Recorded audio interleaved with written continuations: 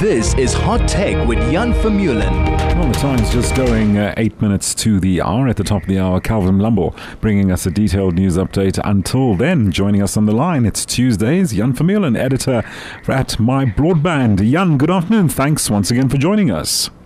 Good afternoon. It's a pleasure to be here. No, great to always have you on board, Jan, as we look at the power of public opinion on social media platforms. In this case, its influence regarding, well, this case that South Africa has brought against Israel, this genocide case at the International Court of Justice. How influential, how dangerous is this? Well, I guess it depends on how you define influential or dangerous. I don't think it's going to influence the outcome at all. Sure. All that matters there is the arguments being made before the court. But we also, I think anybody who has watched the proceedings would agree. I think I say that anybody who's watched it, I think that there's people with very polarized opinions. So, sure. But I think any reasonable person who's watched the proceedings might agree that both sides were playing to the audience as well as the judges. So there's very much a public a propaganda campaign happening on both sides to try and court public favor as well. And so in that sense, yeah, social media has been incredibly influential in getting people, getting certain points of view in front of people. So, in that sense, it's been influential. I don't know about dangerous in this specific instance, but certainly in getting people's points across accurately versus getting people's points across in a distorted fashion. Right. So for folks who did not sit through both sets of 3-hour proceedings, they might only see snippets on social media, and quoting stuff out of context can also have an impact, sort of influence people negatively or positively towards one side's point of view.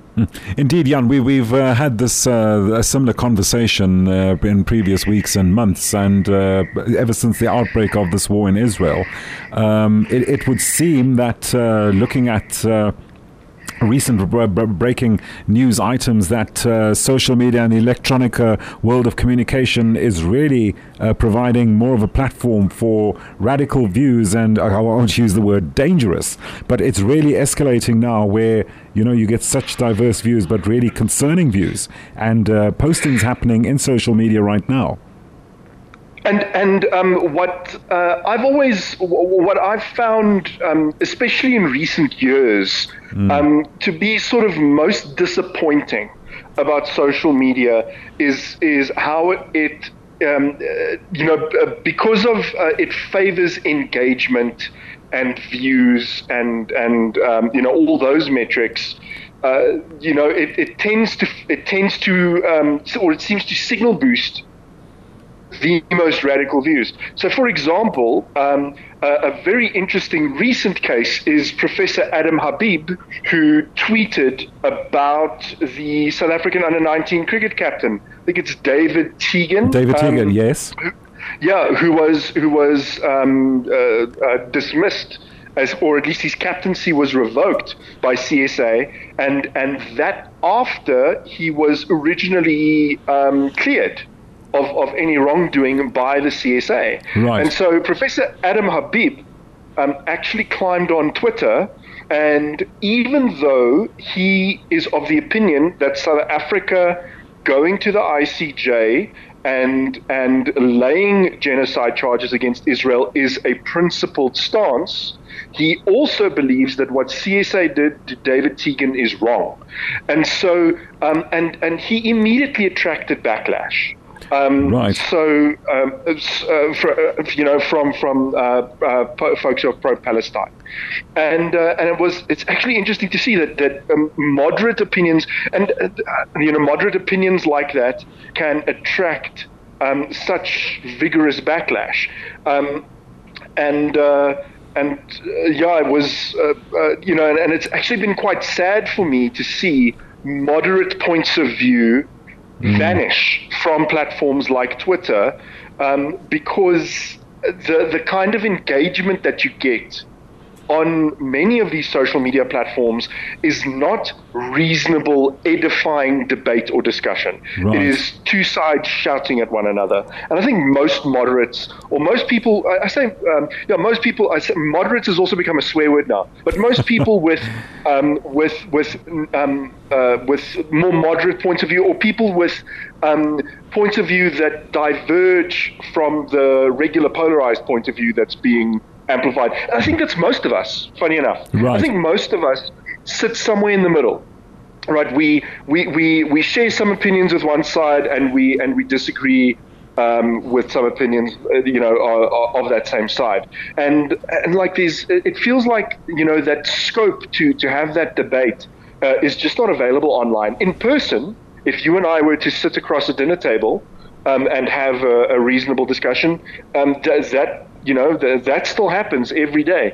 But unfortunately, on the internet, it really feels like the moderates have been disincentivized from posting, because you're just not going to get a reasonable debate on there. People are on the internet to be. That's what it feels like. Right. It feels like people are on the internet to get angry and find people they can disagree and fight with. Right. And I think most folks like Professor Adam Habib, who I think felt compelled out of principle to post, because why else post? We're kind of like, well, why am I going to post on here if all that's going to happen is I'm going to attract attacks on my character, right, and negative comments and that sort of thing.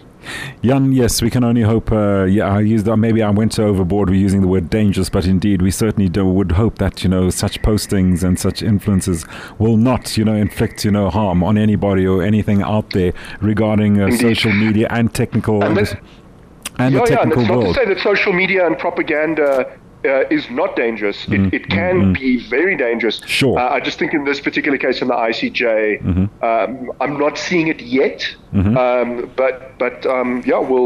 keep tabs on it. Yeah. Indeed. Jan, we're going to have to leave it there. Thanks so much once again, Jan, for joining us on the Afternoon Overdrive, just to give us your opinion on public opinion on social media platforms. Jan Vermeulen on our Hot Tech Spot joining us this afternoon.